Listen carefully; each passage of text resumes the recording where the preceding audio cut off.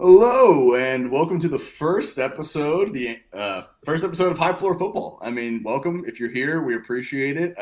If it's your first time, you're not alone because it's everybody's first time. It is our first episode, and contrary to what Derek was saying in our pre-show, you are in for a treat.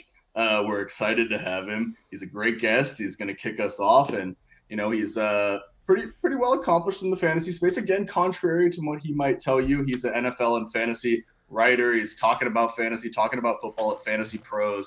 He was a DFS Writer of the Year finalist, which we talked about a little bit pre-show as well. So we'll get into that. Derek, how are you? Good to have you. We talked about this before we turned the mics on, guys. I mean, you're being far too kind. We need to get that out of the way first off before we get roll everything. Second off, you're supposed to start at the top and really just blow it out, and so people are like, wow, why the hell are y'all getting me on as the first guest? Like, you gotta aim higher than this. I appreciate it, and I appreciate the kindness, but far too nice. I'm happy to be here, happy to talk prospects, happy to talk whatever the hell we're gonna sit here and discuss on the show, football, NFL, dynasty, whatever comes up. So thank y'all for having me, man. This is gonna be a blast. Yeah, and my beautiful co-host, Sam Wagman, at SWagman95, who is a content creator, contributor for Roto Baller, which is a little bit new. So, Sam, you can tell us about that. And, we're happy to kick this thing off. So, Sam, what you got?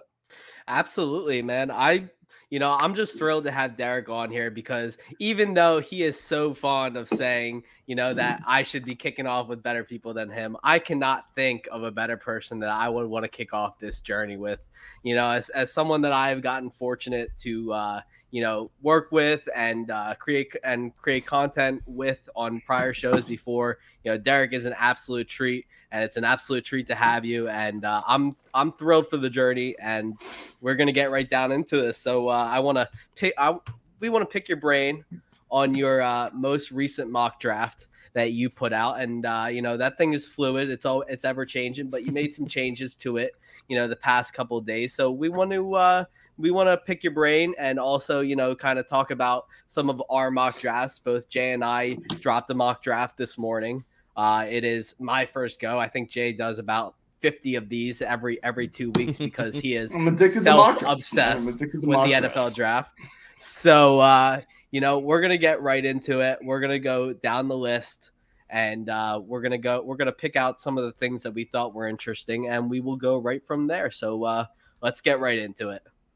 Well, Derek, let us ask you first, I guess. I mean, what were some of the picks, some of your favorite fits? When I do a mock draft, there's always some that I feel like, I really love that. I really hope this happens. Or there's kind of some where you're doing it and you're going pick by pick and you're really like, that guy's on the board and you're just so happy to kind of make that match. What are some of your favorite fits? So I love, and there's a lot of, I guess stylistically, some guys that you can fit with this team. But honestly, I love the fit with Garrett Wilson with the Jets. As a player that I think that a lot of different ways in how he wins. He is a really, really good wide receiver after the catch. Explosive in short area. He can move in a phone booth.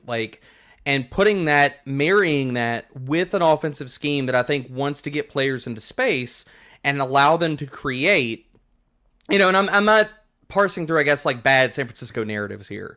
But with the Jets, they could really, really use him. And I know that Drake London's been mocked to the Jets a whole lot. I don't think it's a bad fit. I think that he fits perfectly with them as well.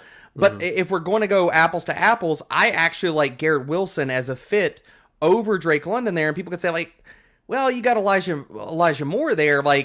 Aren't they kind of similar? And I'm like, no, they're really not. And honestly, and the other thing about it is, I think that if you put Wilson in this offense, you're going to be able to not only get the ball in his hands in a lot of different ways, he is going to be able to not only create easy completions for Zach Wilson, but his ability after the catch is going to turn those into big plays. So I really like him in the sense of the fit, both as his style and what it could do for this offense. Do you think there's a chance that the Jets can draft Garrett Wilson at 4 instead of 10? Do you think they swing, or is there positional need, particularly with like defensive back, like they've been mocked, for the past couple months, so great that they would go over and just leave Garrett to 10 if they can. No, I don't think they take him at 4, and they shouldn't. The Jets have a lot of pressing needs. I mean, maybe they can forego. I think that obviously the two low hanging fruit here are their secondary. So are they going to go with Ahmad Sauce Gardner? I think that'd be a fantastic pick. Or they need to go with an edge. Personally, I think that they probably should go pass rush or corner. I don't think it's necessary that they need to sit here and draft Garrett Wilson. Garrett Wilson's getting mocked to the Falcons a bunch. I don't know if we're really connecting the dots or if that's just more like, hey, the Falcons have nobody to catch the damn ball. So, okay, let's give him Garrett Wilson. Because stylistically, I don't think Garrett Wilson's the best fit for that offense. We'll get into it, but that's not who in my mock. That's not who I put going to Atlanta. So if I'm the Jets, I wouldn't be taking Garrett Wilson at 4. I think that they could probably trade back and get him. They could either get him at 10 or hell, they could trade back a spot or two if somebody wants to come up for somebody. Before we go to the Falcons pick, I do want to ask you about number 2 because 102 is coming off as a pick that so many different things can happen.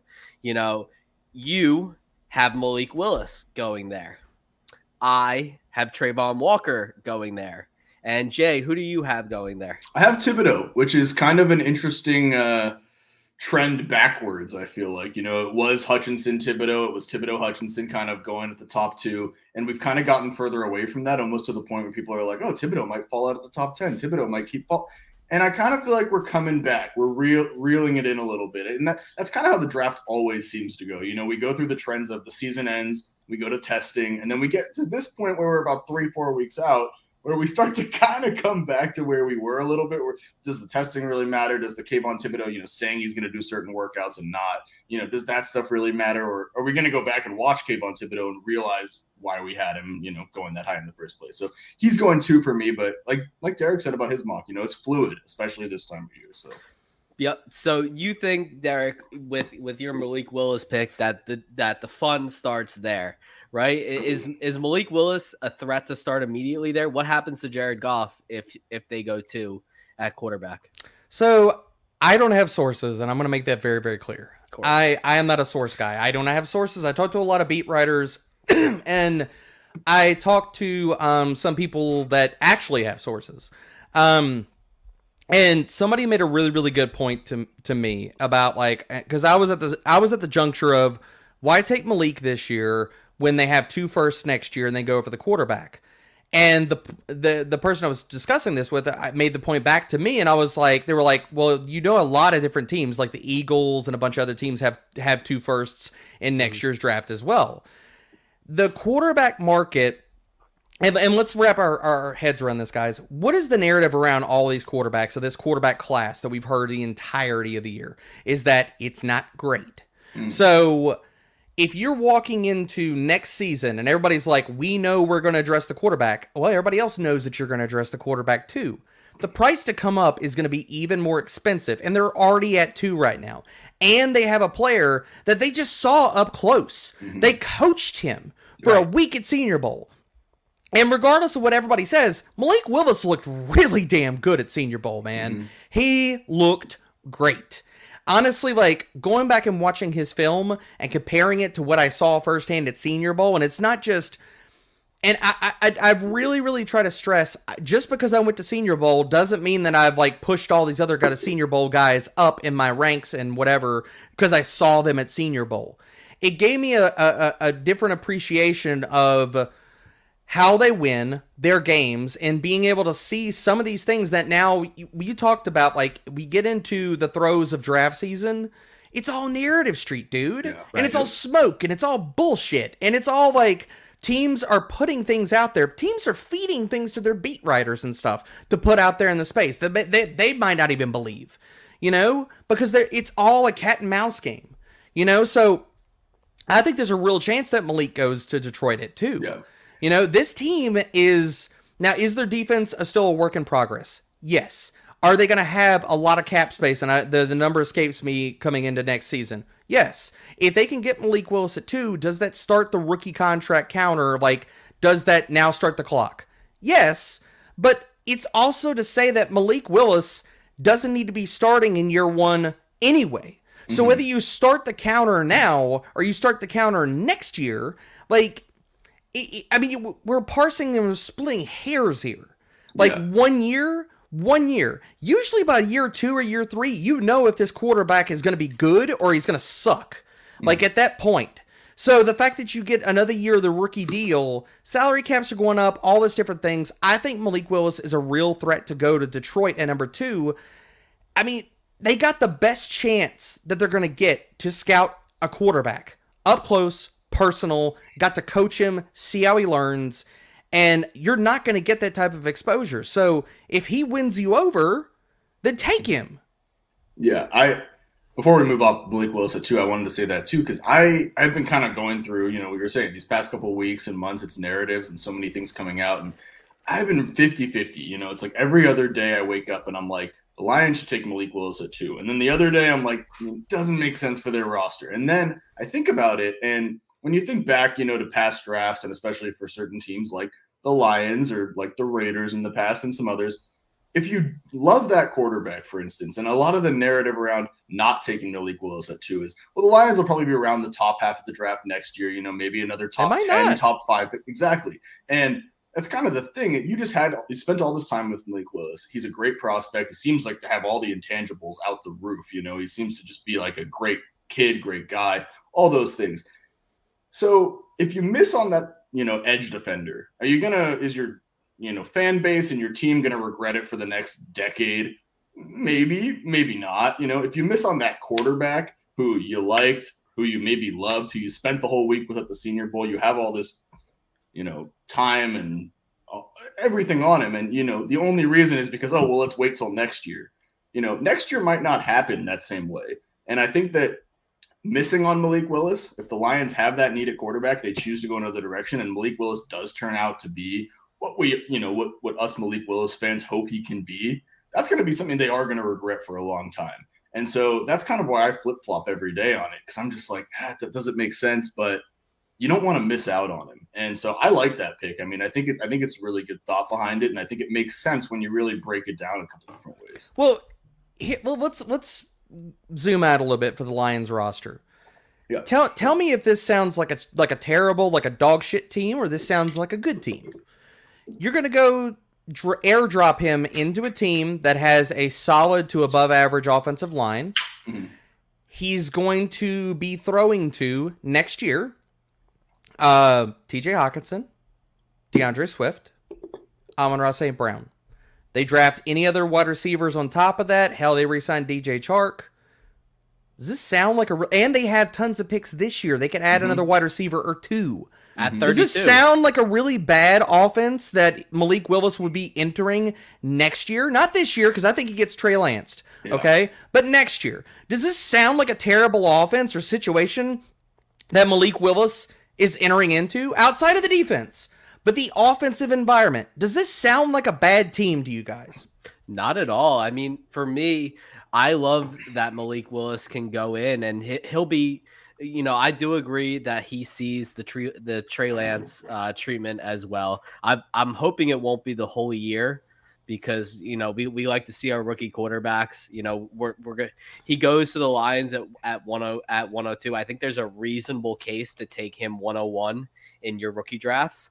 So, obviously you want to see some feedback from that right away. So, but in other cases, I have to agree with you. It's a great spot for him, and the Lions are a lot better on paper than people give them credit for. So, this is an offense that is going to be competing in a very, decimated NFC here. This is not the AFC where it's a ton of competition. It's the NFC where you have a pretty straight road to the playoffs. Just take out the 49ers and the Rams on your way, and you're pretty much good to go at that point. So, well, and to the point about like maybe they won't be picking really, really high next year. Of course. Yeah. I think that's a really, really good point to make. And if you go back and look at how the Lions closed out the season, and I am not going to sit here and tell you that the Detroit Lions are going to be a playoff team. That's not what I'm saying. Mm-hmm. But if you look at how they finished the year in their last 6 games, they were 3-3. The 2 games that they lost before that were both by less than 4 points. And they had a tie right before that. So you're looking at the back half of the season, they were really close to playing 500 ball. And that was with their entire secondary got hurt. Their defense was still bad. And, I mean, you had DeAndre Swift hurt. TJ Hawkinson was out. And they're still winning ball games. So, yes, I think there's a lot of credence that maybe they aren't at the top of the board. And as much as we like to crap on the Lions or the Texans or whoever, they might not be that far away from being a 500 team this upcoming year. Yeah, I think there's a reasonable case to make that the Lions could be, with a little bit of luck to swing their way, the second best team in the NFC North this year, with Malik Willis as their quarterback. So, I think you can make enough cases about the Vikings, and the Bears are just, total dumpster fire currently. Yeah. So, but I think it really falls on it's almost a damned if you do, damned if you don't type of situation in a sense. I mean, I think there are going to be a lot of people that, like Derek alluded to before, Malik Willis, this whole quarterback class, people are saying, isn't that great? Should some of these guys, I mean, you have 3 in your first round, which we'll get to. Last year there were 5 in the first 15 picks. It doesn't compare to last year. And so there is going to be a lot of, back and forth, people comparing. But like I said, 5-10 years down the road, if Malik Willis is a stud and the Lions are sitting there like, oh, we were putting off quarterback till next year, doesn't sound as nice when Malik Willis is performing at the ceiling that we hope he can get to. The next guy you have, the next quarterback at least, you have 2 in the top 10. You have Kenny Pickett going 6 to the Panthers. And, we said we would talk about some quarterbacks today, so we'll go next to him. It's a, pretty common pick. A lot of I have Malik Willis dropping down to 6 to the Panthers in terms of, Detroit passing on him, because the Panthers are for, lack of better words, I mean, they're locked into taking a quarterback. They really don't have too many other choices. So talk us through the Kenny Pickett choice at 6 and how you got there. I mean, everybody knows all the narratives out there about Kenny Pickett and then the connections to Matt Rule. I think that the better analysis here is that, Bo, I see you, Bo. I think that the better analysis here is that when you come down to Kenny Pickett with Carolina, they need to, whoever he picked, to be starting this year. Because honestly, Matt Rule was on his last leg. He's dead man walking. He loses this year, and he's gone. And he could win this year, and if they don't get to the playoffs, he could still be gone.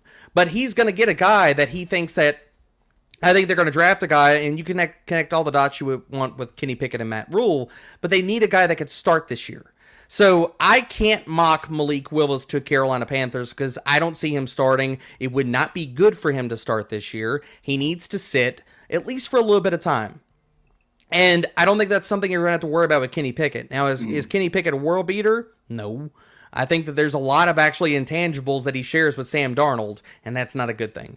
And so, but for this team and the fact that they need a guy that could start this season, because, I mean, come on, they don't want to run back with Cam. They don't want to run back with the P.J. Walker show. They don't want to go back to Sam Darnold, regardless if Sam Darnold believes that he's a good NFL quarterback, which, okay. I think it's going to be Kenny Pickett. I see Andy Dalton when I see Kenny Pickett. Is that something you can kind of get behind a little there? My comp for him was he has the mobility of Alex Smith and the arm of Sam Darnold.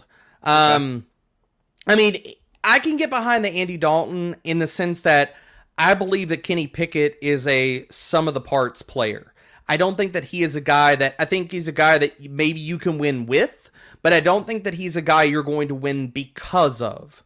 There are so many different things, and good Lord help me, I put a tweet out about this because it was the worst thing I've ever heard of, is that people were like, oh, like lazy box score analysis and saying like, oh, Kenny Pickett blew up in his last year. He's got to be like Jared Burrow. And I'm like, that is the shittiest comp ever. Terrible. There cannot be a bigger difference in these two quarterbacks. Joe Burrow's ability to manipulate the pocket, buy time, and his coolness under pressure is awesome, amazing. Like, when I watched Burrow's tape when he came out, I comped him to freaking Tony Romo. Like, that's who I saw. Somebody that can run around in the pocket, make plays, and he never looks like anything ever freaking phases him. Kenny Pickett? That's the exact opposite, man. He looks like he's either going to shit his pants in 1 second, or basically he walks in every play and there's a plan. He's got a first read, second read, or something like that. And there are times where you watch enough Pickett that he'll bail from clean pockets. He doesn't step up versus pressure. He drifts in the pocket, or he moves backwards in the pocket and he throws off his back foot and he loses all of his damn accuracy. So comparing him to Joe Burrow is god awful. It's above god awful. They're not even close to being the same guy at all. Yeah, I feel that. Jay, anything to add before we move on to the next guy? Not on Pickett. I mean, I think that was good. I think I actually really like the Alex Smith, mobility type thing, because I think that's I like there. that too. I'm going to try my hardest to stay away from sneaky athletic because I hate that. But it is with Alex Smith. I feel like that's just kind of something that goes under the radar, especially like, I don't know, kind of since he got hurt, kind of like how he aged in his career. But he was mobile, and he's like, significantly. And who do we have next? This is another one, that actually, Sam, I think you have this as well. I have it too. Desmond Ridder of the Steelers at 20. Another team where, we're looking at it and they've been rumored, Malik Willis since the season ended. It's been Malik Willis, Mike Tomlin standing right next to Malik Willis, watching him do everything. And, all the rumors coming out about that. I like the Desmond Ridder pick there. I mean, I think Desmond Ridder is a good fit there.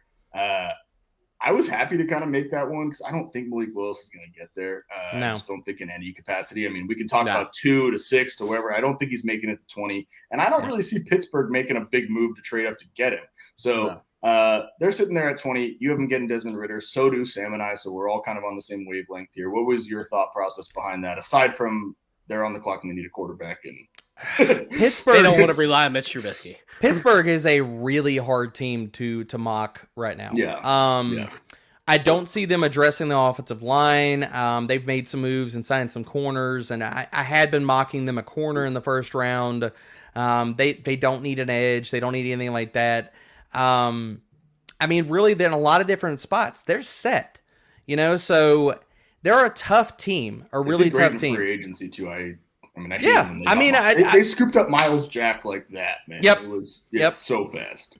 So, I mean, they're a team without a lot of holes outside of quarterback. And the thing about Desmond Ridder is I'm not a huge Desmond Ridder person. I'm not a big Desmond Ridder guy. I think that he has got some accuracy issues. I think that his pocket awareness and his accuracy, his ball placement is suspect.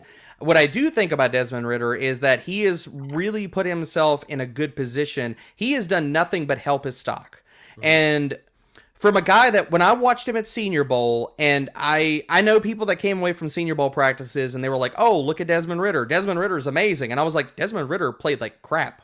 Like, I thought Desmond Ridder looked terrible at Senior Bowl.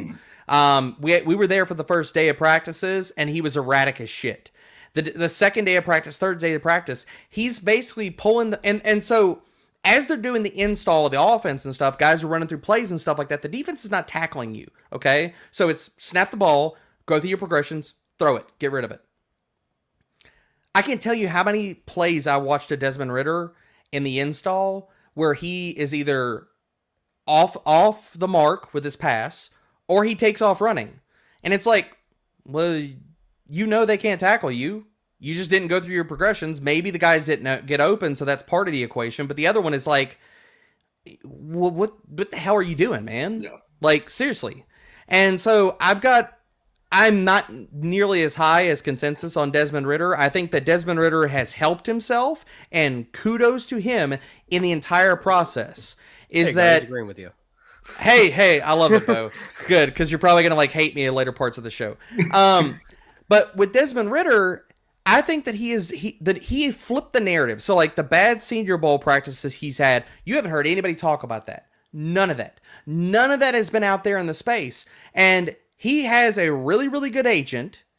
And I don't even know who his agent is, but I can tell you he's good because we haven't heard a peep out of any of that. Whoever he is, he's doing a good job. It's all been positive, like legit. It's all been nothing but love and positivity around Desmond Ridder. It's like, oh, well, he grew and he got better in college. It's like, well, okay, yeah, he did. But he was god-awful his first year as a starter, and he had nowhere to go but up. Like, if you look at his adjusted completion rates, they were terrible. Terrible. And he did. It's not like when he got better, he got like Kenny Pickett good, and he was top 10, top 15 in multiple different completion rates. That's not the case. He peaked out in the 30s. Like that's still not great, and it shows up on his film. And he's a guy that I think like he's late to feel the pressure. And looking at Pittsburgh, I think that not only could they talk themselves into it because I think they want an athletic quarterback because they love Malik, and I'm not drawing parallels just from that, but Ritter has done a lot of great things. Like he killed the combine, he ran fast. I don't really think that he's that much of a rushing quarterback. Like if you look at him, he's not going to break tackles. He's not a crazy elusive guy in the open field. I feel like it was good for him to run that time at the combine, but I have no I have no belief that he is going to be this rushing quarterback in the NFL. Yeah. I think that he has done a lot of really good stuff to help his stock in the draft. I could see Pittsburgh going with him because, yes, they need a quarterback. 2, they could talk themselves into, okay, can we go back into the early Ben Roethlisberger days? We could run the ball. We could play good defense. We could be a playoff team. I mean, shit, they were almost a playoff team with the skeleton of Ben Roethlisberger under center. The team is set around him. And Matt Canada wants to sit here and get motion and get mobility in this offense. So can they craft an offense that not only fits the strengths of Mitch Trubisky, which if you want to talk about there are any strengths there to be had, but anyway, that it can fit not only Trubisky, but if they go to Ritter sometime in the middle of the season, you're looking at can they scheme up an offensive design that kind of loosely fits both of these players and what they do well and their skill sets. So I think that, a lot of parts or pieces there, and I kind of went off on a Ritter tangent, but I think that it makes a lot of sense on multiple levels. Yeah, and correct me if I'm wrong on this, but kind of talking about his rushing ability and what you were just saying is I feel like everybody, almost talking about kind of the lazy comp too with the Joe Burrow and Kenny Pickett thing. It's the, he ran the same 40 as Marcus Mariota. He ran a little faster than Marcus Mariota. Correct me if I'm wrong. It was a long time ago, but I mean, Marcus Mariota was a runner in college. I mean, he moved. He was not a runner in the NFL. It was not. No, but Marcus Mariota was a smooth runner in college. I mean, that was. Yep. It was just a little different. And like, I see they ran the same 40. I mean, everyone ran a fast 40 this year. I mean, kind of comparing them a little bit different, but he kind of, I feel like people are kind of giving him that ability without really looking deeper into it. Like you kind of said, I mean, it's like he ran a fast 40. He's going to be this mobile guy. And like, I don't really know if that's necessarily true at the next level. So no. I think that's a good point. I think people look at counting stats too. It's like, I hear people talk about Sam Howell being a rushing quarterback in the NFL. It's like, no, I don't see that. Yeah, he's not going to get those sort of designed runs in the NFL. Sam Howell is not going to be a rushing quarterback in the NFL. Sam Howell ran a shit ton in his final year in college because they didn't have anybody else on offense. Yeah. They were like, how are we going to move the ball? Okay, we're going to get Sam Howell to run. Okay, cool. I feel like you can find a lot of extenuating circumstances in college that just don't translate to the NFL. Like I saw Desmond Ritter's rushing numbers tick down over year to year, and he also ran for 12 touchdowns last year, in 2020. Sorry, and that inflates a lot of things. Like when you're rushing for like over 6 yards a carry and 12 touchdowns, that inflates it a lot. To the point that, everyone's kind of going to know that you're a running quarterback when you get to the next season, so that when he got the last season, he ran for 3 yards a carry. So I got a good one for you, Sam, because you bring this up, and I'm going to kick us back to last year in draft cycle. I'm old enough to remember when people discuss Zach Wilson as a possible rushing quarterback because he ran for a lot of touchdowns, and I was like, no. That's so bad. He had that one run this year that got everyone fired up again. The 50-yard run. He's a running quarterback. Hey, Sam Darnold also had one of those. So did Daniel Jones, and then the turf monster got him. That's one of my fondest memories, only because it happened against the Eagles. That game. Like Family Guy, man. Everybody gets one. I remember last year, and I remember I went on one show, and they were like, "Do you think Zach Wilson's gonna be a rushing quarterback?" I was like, calling Zach Wilson a rushing quarterback is like calling Baker Mayfield a rushing quarterback.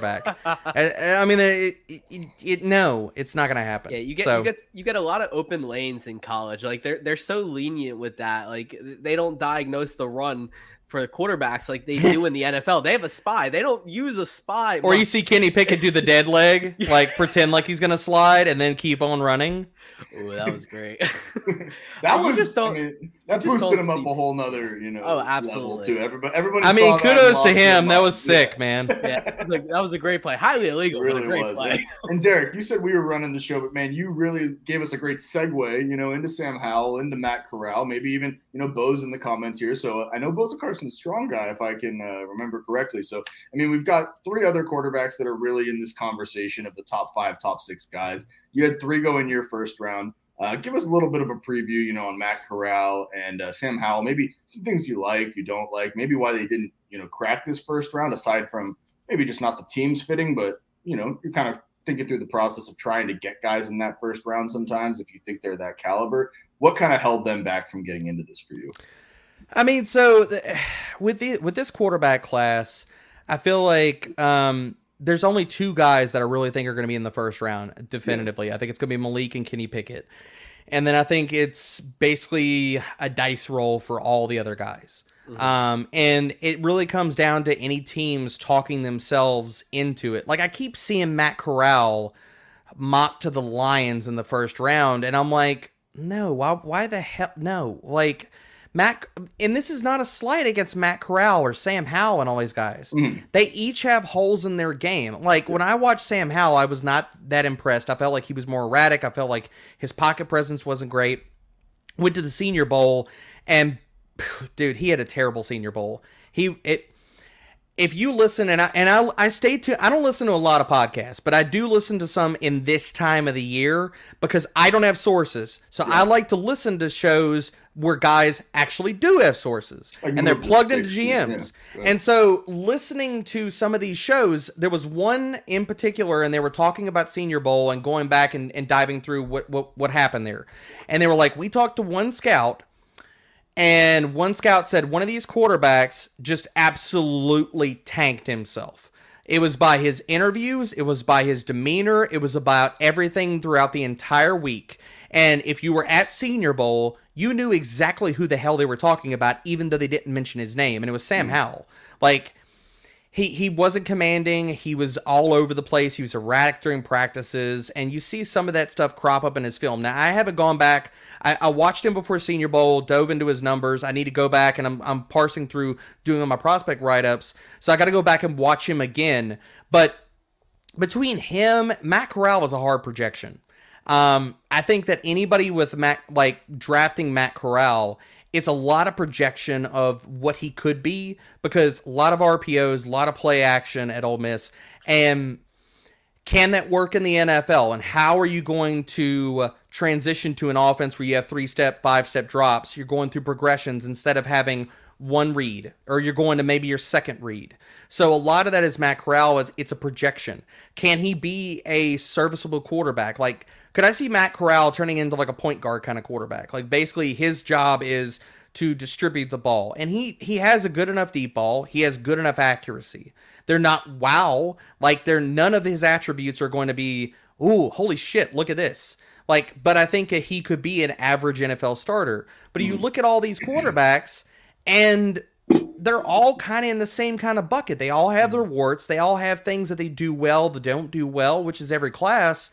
But I don't look at any of these guys outside of Malik Willis as being a franchise-changing type of quarterback.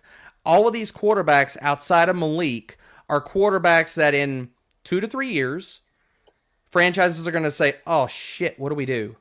What did we do?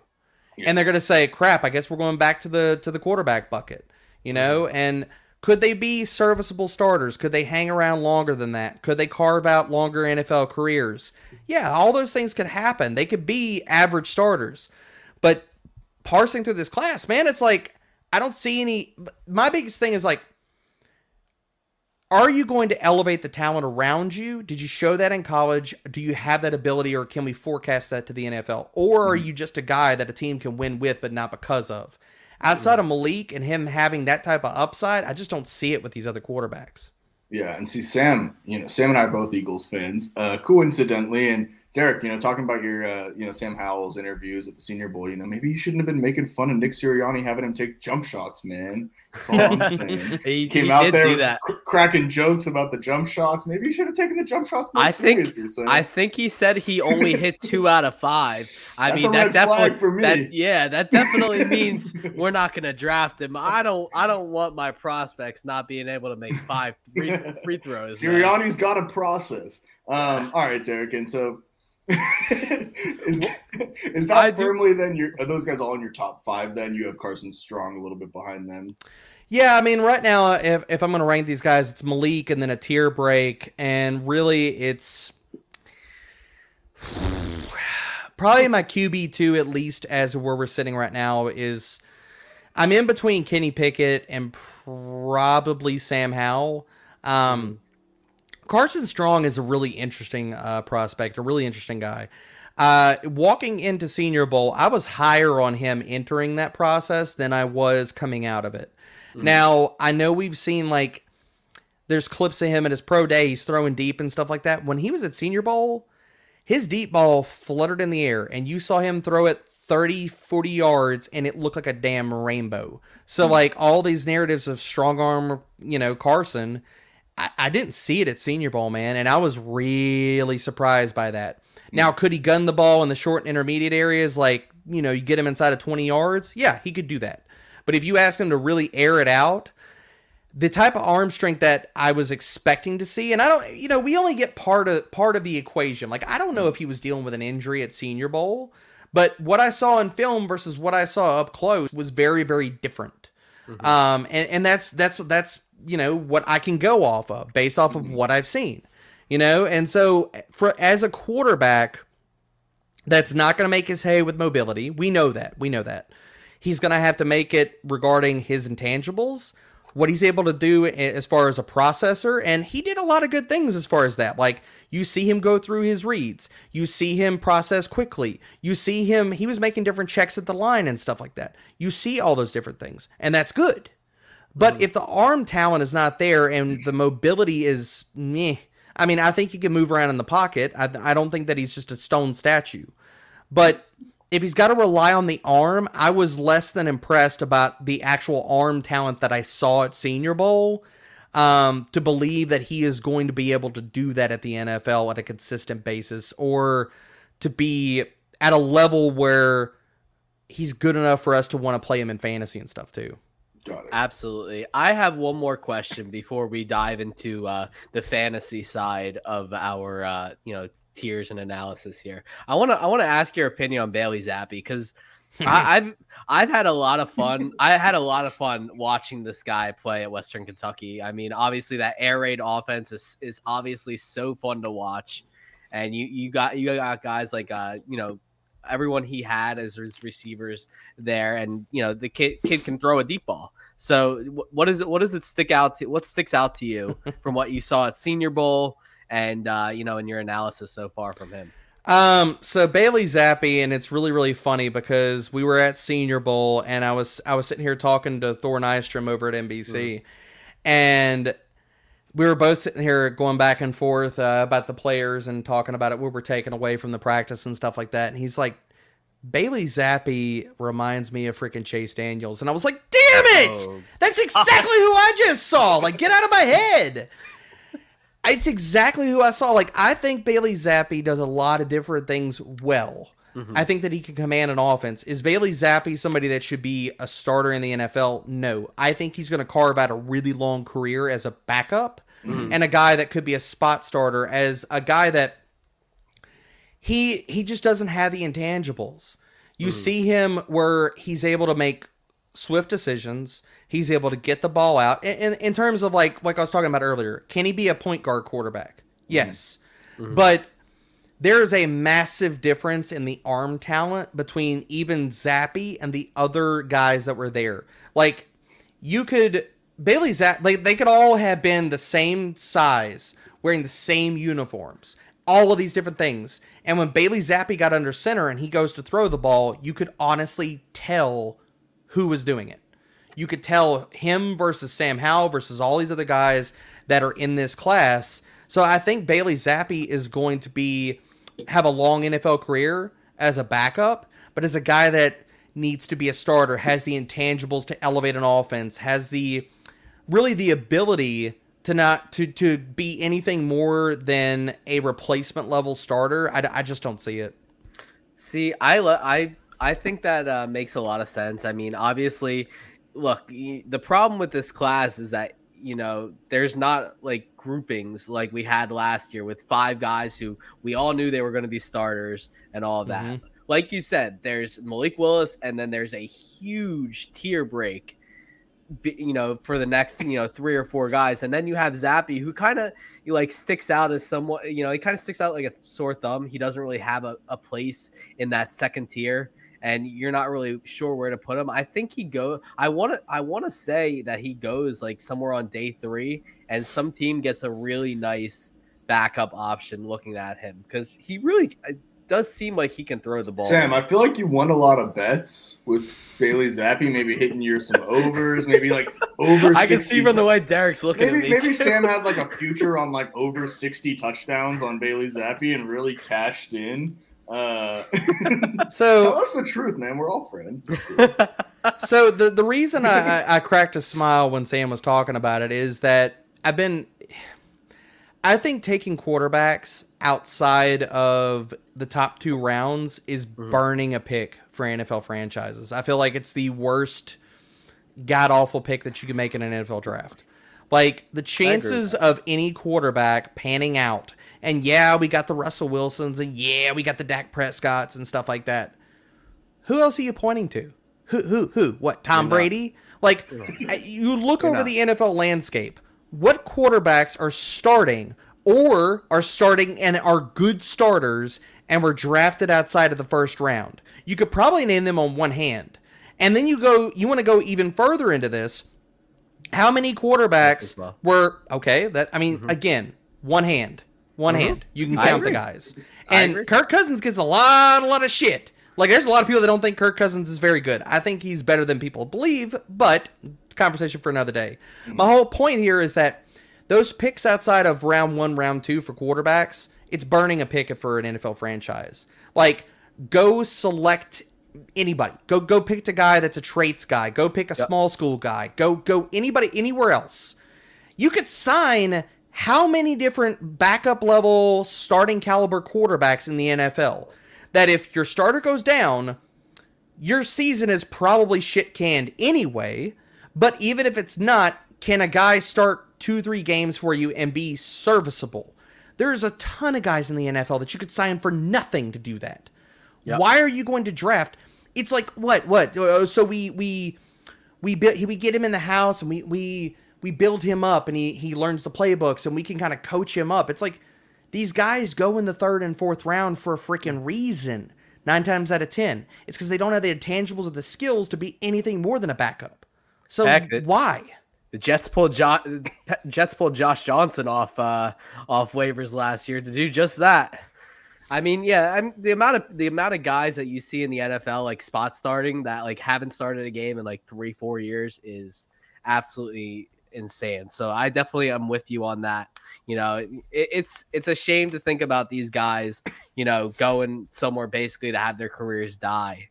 And only hope is for them to be a backup. So especially like in the draft process, we're focusing on these guys to be, good draft prospects. We don't expect them to just go, to sit as a backup and hold the clipboard for 4 years. So, it's definitely a shame to think about that.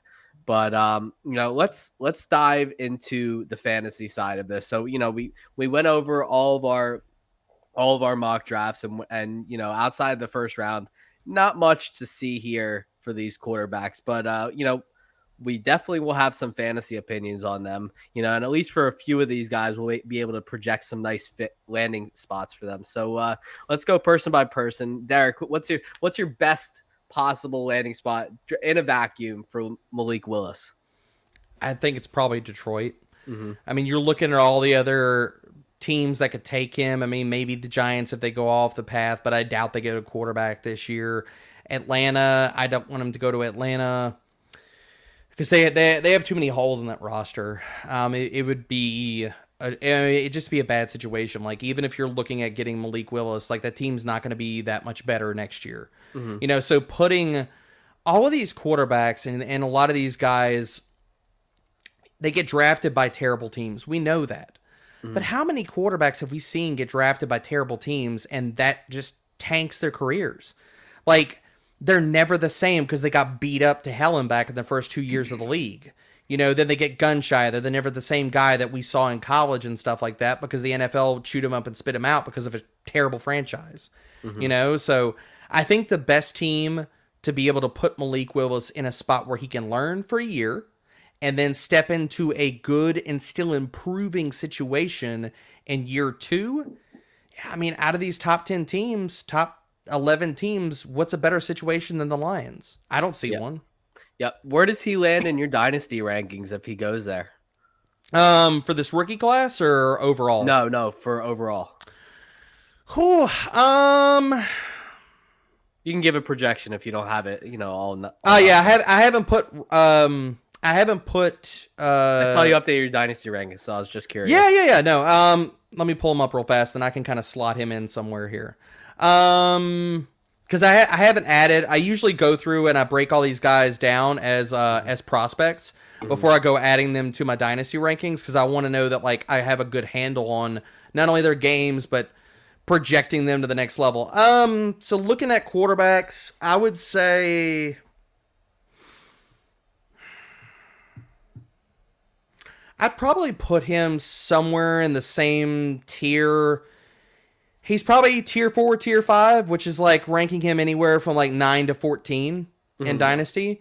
Like right now, my tier 4 is Justin Fields and Trey Lance. I think I could easily project probably putting Malik at the bottom end of that tier. So that would put him as QB 11 in Dynasty right now, which might sound spicy for people, but like, really, is it that spicy? Because you're looking at like that that bottom end of QB1 is I have Matthew Stafford, Russell Wilson, Aaron Rodgers, and I got Jalen Hurts at 14. Like, I mean, all of these guys, you know what you're getting, but do they really have a lot of upside to be a top 5, top 3 quarterback and to really break into that type of elite part of Dynasty? No. So I mean, maybe I'm ranking him aggressively, but the upside is massive. And I would rather be over consensus and chase the upside, because if he hits, it's going to be beautiful, to be under.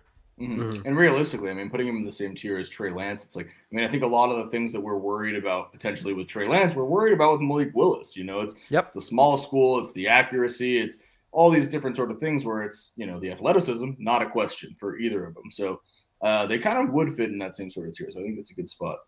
Yeah, I like that too, and I think Malik, even if he sits for a year, he should have a lot of intrigue to people as the 101 in rookie drafts if he goes to the Lions, because it really does feel like the best start. This is a year where not a lot of great QB landing spots, and just like there's not a ton of great running back landing spots in this class. I think the QB landscape is similarly barren, and especially with how this class has looked, on paper so far, we're really only talking about a couple of guys here who can achieve fantasy relevance really quickly. And I hope Kenny Pickett can make it into that tier, but for the purposes of projecting, Are the Panthers really the best spot for him? They're probably the best spot for him to start right away, right? The best spot for him to start right away, I think the Panthers are a really good spot for anybody, to be honest with you. Like, their wide receivers core is you could say they're average to good. I think a lot of what's going to depend on how that looks this year is Terrace Marshall actually being healthy and playing this year. And if he could play well, then maybe they're a little bit above average. But I think Robbie Anderson is dust. Their offensive line is not good, Right. So, I mean, putting Pickett, who I talked about earlier in the show, that I've got big concerns about Pickett under pressure, or when Pickett gets the first sniff of pressure. So we think that putting him in a place like Carolina that has not a great offensive line, yeah, they got pretty decent skill players, but their offensive line's terrible. It's not a good spot for Kenny Pickett. I'd be interested to see sorry, I'd be interested to see what happens if the Falcons kind of surprise us and go quarterback there. I don't think they do go I don't think they quarterback do. there, but I think it would be Don't see either. interesting to see Kenny Pickett go there as well. As far as just a fit in the vacuum. I don't think so either. I view Atlanta and Seattle as both teams that need the quarterback, but when it comes down to it, I mean, really, is it that? Especially Seattle? I mean, is it going to be that hard for Seattle to maybe jump back into the back end of the first or pick one in the early second with all the assets that they got from that trade? Same with Atlanta, where it's like I feel like Mariota, that sort of signing and the way that they've kind of talked about everything, they still need a quarterback. Mariota's not the future, but it's like, can we wait till the second round and maybe take one of these guys that falls and take a chance on him? Maybe. Or do we have so many holes on our roster, like Derek already alluded to, where it's like, Bingo. let's get Mariota, have him in, do this for a little bit. I don't think Arthur Smith's job is definitely as in jeopardy as Matt Rule's is, where I think they kind of understand the situation he's been put in. So, yeah. Yeah, Atlanta's a shit show, man. Like exactly. Arthur Smith and Terry Fontenot knew what they were getting into. They inherited a lot of bad contracts, a poorly constructed team. This is not going to be a 1-year rebuild. I don't think they take a quarterback, and they sure as hell shouldn't take a quarterback at all in this draft. Well, that's like their roster needs way too many, and once you draft the quarterback, like we talked about, you start the clock on that rookie contract. And Atlanta, they're a team that I'll look at. I was like, they're probably like 2-3 years away. You know, so do you take the quarterback next year if you like slam dunk this draft and say like you have like yesteryear's like Saints draft and you just like ball out and hit like on 4 out of your 5 picks and they're all starters and they're good. You know, maybe that accelerates it a tad. But I could see them as a team that like says like I think they signed Mariota to what it was a 2-year, $18 million there. 2-year deal, but really the contract states it's more like a 1-year deal. Yeah. So they could keep him for 2 years. I think they could ride that out with Mariota for 2 years and say let's just draft our guy after 2 years of building up the team around it. Yep, I did a profile, like an analysis on the Mariota signing a few weeks ago, and my first thought when I did my research for that was, well, the Falcons just came off of almost making the playoffs. Like, there's a chance that they could kind of kick this can down the road a little bit with Mariota and try and just coax the most out of this horrific offense shell that they have there and just kind of make it work to the best they can in this NFC that is clearly decimated of talent. So, yeah, I agree with you. It would be a mistake for them to take quarterback, but it is nice to think about. But let's move on to the next guy in your ranking, Sam Howell. Where would be the best fit for him fantasy-wise? Sam Howell. Oh, Sam Howell. Looking to the different teams. Let me get back to my mock draft here. A good team for Sam Howell. I don't think he goes in the first round. I think that a good spot for Sam Howell, I think he would make some sense to the Commanders. Let him sit for a year. I don't think that Wentz is their long-term for anything. I don't think that he probably goes there because if you're trading for Wentz, you're probably saying, okay, we're not going to go for another quarterback. But he does, I think it'd be a good fit. The other places for Sam Howell, I could see Sam Howell in Tennessee if they wanted to take a shot. That's interesting. I'd have to go look at Ryan Tannehill's contract language and stuff like that, but I could see him fitting the system that they run there. I could see that making some sense. Now, is that a spot where, you know, they possibly go? I mean, only time will tell, but Tennessee year after year is a hard team to kind of pigeonhole what the hell they're going to do in every draft. Like, I feel like every year we get to these mocks and we're like, oh yeah, the Titans are going to do this, and they don't. And you're like, well, looking at Ryan Tannehill's contract, basically his dead money falls off after 2023. So this year they would be upside down as far as dead cap, but as soon as 2023, they could save 18 mil against the cap by cutting him, and after 2024, it's all gone. So it's not like his contract is precluding anything, regardless of like the real contract language, and not saying, oh, it's a 4-year, $118 million deal. So I could see that making some sense. Yeah, I could see them being fed up with him after last year. He did not look that well, and we could definitely go a different direction. Jay? And yeah, I mean, I think that's an interesting fit, and I think we've done a bunch of the quarterback talk. We promised a little tight end, although it's not too relevant. So I'll just keep it short because I have a debate that I want you two to kind of hash out after this briefly. But aside from Trey McBride, Derek, is there anybody else in this tight end class that stands out to you that you're interested in? I mean, typically talking about fantasy, I mean, we'll see where these guys end up, but is there really anybody else aside from him? Because this isn't last year. We're not talking about a Kyle Pitts situation. We're talking about another tight end group where, So the guy, there's two guys. I think that looking at, and I'd like to chase athletes at the tight end position. You look at fantasy, and basically the guys that are going to give you that type of ceiling, the guys that are going to sit here and produce for us in fantasy, or at least have the high-end possibility of doing so. I mean, they're athletic marvels, So, if I got to pick two guys, Jelani Woods is interesting to me just because he's a mountain of a man. Like, you watched the film on Jelani Woods, and I haven't gone through all of his numbers, but I watched a few of his games last night, and you don't need to watch any film where it's like, here's the little pointer, and it's like, oh, there's Jelani Woods. You turn on the film, you know where Jelani Woods is on every single play because he is a mountain of a man. So I like him. I think that he's still a raw prospect. I think that he's got some upside. He tested through the damn roof. The guy that I keep talking about, and this is more of a hand in the dirt film take because the numbers are not good, okay? But, and honestly, he's a black box prospect because he didn't get to work out. I really like Jeremy Ruckert. I'm going to stay on that. I'm going to keep hitting on that. I really like Ruckert. When I watched him before the Senior Bowl, I watched his film, and I keep harping on this, but I watched his film and I just walked away from it saying, why in the hell didn't they throw this guy the ball? Like, he's consistently, like, he's getting up the seam. He's making athletic catches. He's a guy that we didn't see test this year because of injury, but you're looking at a guy that does he check boxes. He's 6'5", he's 250. We've seen him on film, he can block. We've seen on film that he can stretch the seam. We've seen on film him making really athletic plays. He just didn't get a lot of volume because Ohio State. And Ohio State, I mean, if we go back to it, like, who the hell was going to get volume when you have Jackson Smith and Jigba as your, like, that dude's going to be ridiculous. And you got Chris Olave, and you got Garrett Wilson. Where's the remaining volume in a college offense for Jeremy Ruckert to catch a lot of passes? Yeah. But I really, I like Ruckert a whole lot, and I know it's not really sticky, but if you go back and you look up his high school testing numbers, he had an 82nd percentile vertical leap.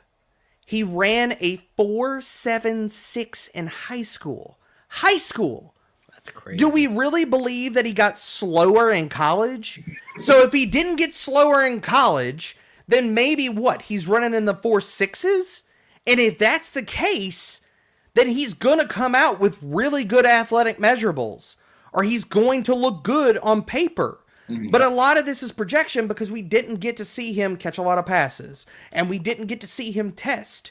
So yes, I understand this could be absolutely wrong, but putting all of this together, I think Jeremy Ruckert is going to have a very, very good pro career and a far, far better career in the NFL than he had in college. And he could be a steal this year because of all these different things. Like, the stars are aligning that he didn't catch a lot of passes in college, and now he can't work out going up to the NFL draft. So there's probably some team out there that's salivating because we see these, like, you know, the Hard Knocks, and we see all these clips and stuff of teams, and they're saying, like, I think it was the Rams, and they're saying, don't run fast, don't run fast, don't run fast. Shit, yes! Woo! He ran slow. All right, now we get a deal on him because everybody's going to look at that. I mean, honestly, there's some team probably out there that's licking their chops saying Jeremy Ruckert could not test. Now he's going to fall farther than he should have because if he would have tested and he tested well, then what? He goes in the third round? So he's a guy I love. I'm a fan of Ruckert. I liked him last year. I was a little bit disappointed he didn't come out last year and he went back to school.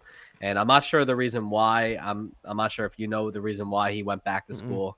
I'm assuming he just didn't get good news about, like, his projections and where he would have been drafted last year. But Look, I mean, Ben Solak, who you know who Ben Solak is, right? Oh yeah, I love Ben. Yeah. So, I'm a big fan of Ben, obviously, not just because the Eagles thing, but like because he's just really good, always knows his stuff.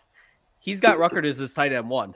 So, oh, I didn't know that. That's awesome. I That's saw awesome that. to hear. I saw that earlier today. So, I mean, I started to look at Ruckert again a couple weeks ago. He's made his way back into my top 5.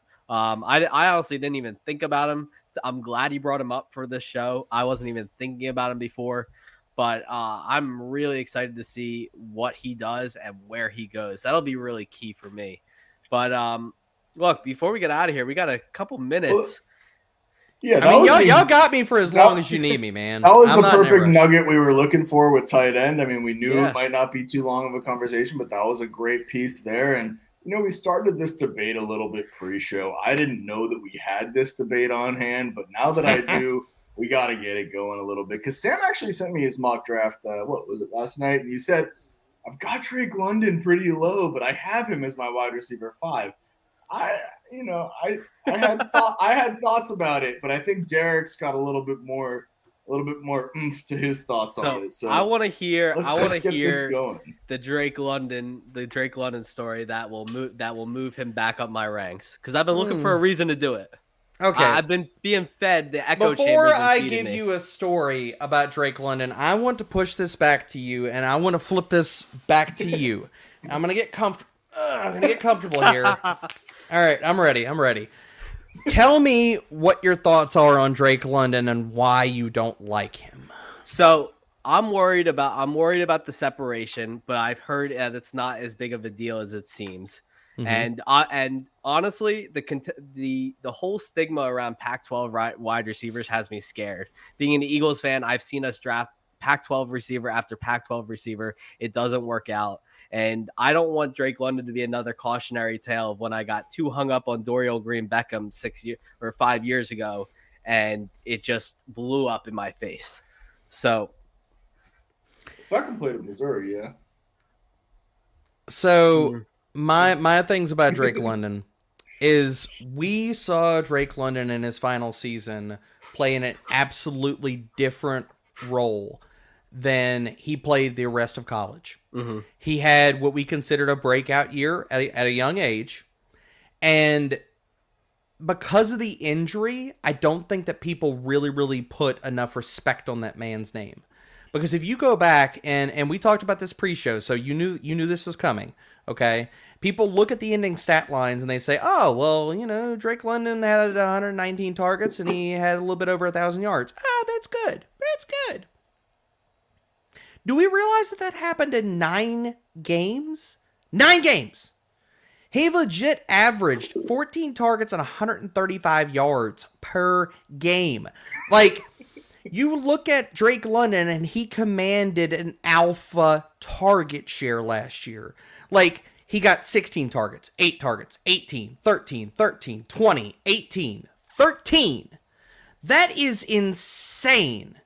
As a guy that I think that he can win at all different parts of the field, all the separation stuff, and I love you, Sam, but I do not see that. I put out a tweet, and this is before Twitter went on a run about it, I think yesterday or the day before, about him and separation. I threw a tweet out there, and people can go check the receipts, because I don't delete shit.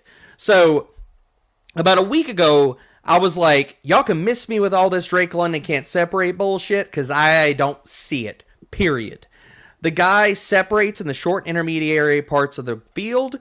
If you watch his reps, there are times, and I got to watch some of the All-22 film and stuff like that, where he's either running wide open and they don't throw the damn ball to him, or he's open and Kevin Slavis just holds the damn ball for another 2 seconds and then throws the damn thing, and then the corners had a chance to sit there and catch up. So I think a lot of this is on the quarterback play. And Drake London, yes, all the contested catch stuff, but you have contested catches because if your quarterback is not on time with his throws, he's not getting rid of the ball. I think Drake London is going to be an even better pro because if he's getting accurate passes that are on time and in step and thrown with anticipation, you're going to see him better after the catch. You're going to see less contested catches in the NFL when he has better quarterback play. Mm-hmm. And I mean, the guy was an alpha last year for USC. If he would have played the entire year, the video game numbers he was on pace to put up were absolutely stupid. And people would be talking about Drake London in a very, very different light. Like, I think that he has just ridiculous alpha upside in the NFL. I think that he is going to be, and you can't put this on every wide receiver in this class. There are two guys in this class that I put in their own tier, and that's Drake London and Jameson Williams. In the elite, they could be elite alpha wide receivers. All the narratives around Jameson Williams are total horseshit. When people talk about him being like Will Fuller, you're making lazy comparisons because he's fast. That's it. If you want to compare him to Will Fuller, compare him to Will Fuller in 2020 when Will Fuller showed you that he could be a wide receiver 1 for an NFL franchise and he can carry a passing attack. That version of Will Fuller, that's fine. Compare him to that. But don't compare him just because he's fast and you think he's a field stretcher, because that's crap. Jameson Williams can win at all 3 levels of the field, and so can Drake London. And Drake London is going to be a red zone threat from the word go. And he's a guy that, honestly, we talked about earlier fitting a wide receiver with the Jets. I think Drake London could be a fit with the Jets because Drake London was used on screens. Drake London is a bully after the damn catch. Like, you look at all the different metrics and stuff like that, you could parse through 4 wide receivers. Drake London's at the damn top in so many different things, not just contested catches. You look at yards per route run, top 5. I think he was 5th off the top of my head. You look at yards per route run versus man coverage, again, I want to say, and this is off of memory, 5th. He was top 10 at the very, very least. So as a guy that showed us he had not played the X role, he had not played outside any at all at USC, I actually think he was poorly cast into a slot role at USC. If we would have seen him play the X role in multiple seasons, I think he would have put up even better numbers. But he's also a guy that we saw growth. We saw growth. If you watch his 2020 film versus his 2021 film, you see more nuance in his routes. You see him use different things, like he has a better release package. You also see him pacing better in his routes and able to separate better on go routes because he just learned how to be a better wide receiver by playing football more. So you're not going to hear a bad word about Drake London out of me. Like, there are some areas to his game that he needs to improve, but I think that he, and I've said it a few different times, I'm going to harp on it again, he can be an alpha. Yep. And Matt Harmon obviously put his profile up on Reception Perception the other day. And I mean, he's got some great stats versus press and man. And honestly, and this is what he destroyed zone. If you anybody 93rd percentile, 93rd percentile. Anybody that is not paid for Matt Harmon's work over at Reception Perception, I honestly question what the hell are you doing. And I am not affiliated with Harmon at all. I just love his work, and I think he's damn good at what he does. Pay the money and go get access to this, because you need context about wide receivers. And I am not going to tell you that I'm a film savant, but I try to imbibe on all the data that I can get my freaking hands on.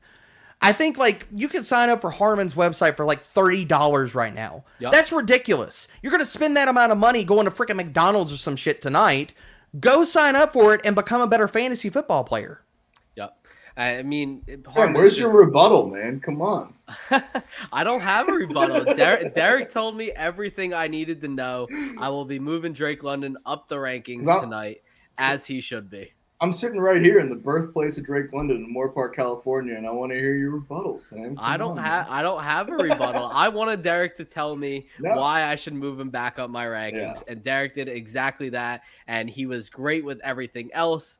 It was a blast to have you on.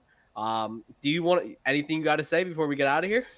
Yeah, man. I mean, look, just follow all the content at Fantasy Pros. I'm on the main show, sometimes, 2 to 3 times a week and stuff. So subscribe to the show, dive into that, as well as the Dynasty podcast. Bogman and Fitz are doing fantastic work over there.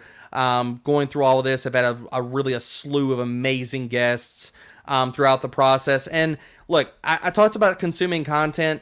The fantasy football space has a problem with not wanting to fork over cash. Everybody wants everything for free. I'm sorry, but guess what? There's a difference in the content that you get, and I'm telling you right now, the Dynasty Rookie Draft Kit that we have out at Fantasy Pros is going to be worth every damn penny that you have. Because whether you're a seasoned Dynasty player or you're brand new to it and you're saying, okay, what is this and how do I get into it? There is legit a mountain of freaking content in there, from strategy to rookie drafts to veteran profiles to prospect profiles. Hell, if you want to just go straight up, like dive into the deep end and you want to go IDP for your first Dynasty League, we have IDP profiles. Bogman is crushing those. For the amount of content that you get, please go check it out. It is absolutely amazing. I know I'll be getting it. And yep, it's live on the site right now. Thanks again, Derek. We really appreciate it. For anybody, checking this out, you come for the quarterback talk, but you stay for that Drake London debate at the end. So, oh, my rant? Yeah. We really appreciate your time, man. This is a great way to kick off our podcast, our first episode, and it couldn't have been better than to have you on. So we really do appreciate it. It was a great time, man. Here. And a beautiful ending. A beautiful way. Ending. Guys, thank you so much for coming and watching and staying. We will see you next week. We will have Angelo from Angelo Analysis on to talk running backs and wide receivers with us. And we will see you on the flip side. Have a good night, guys.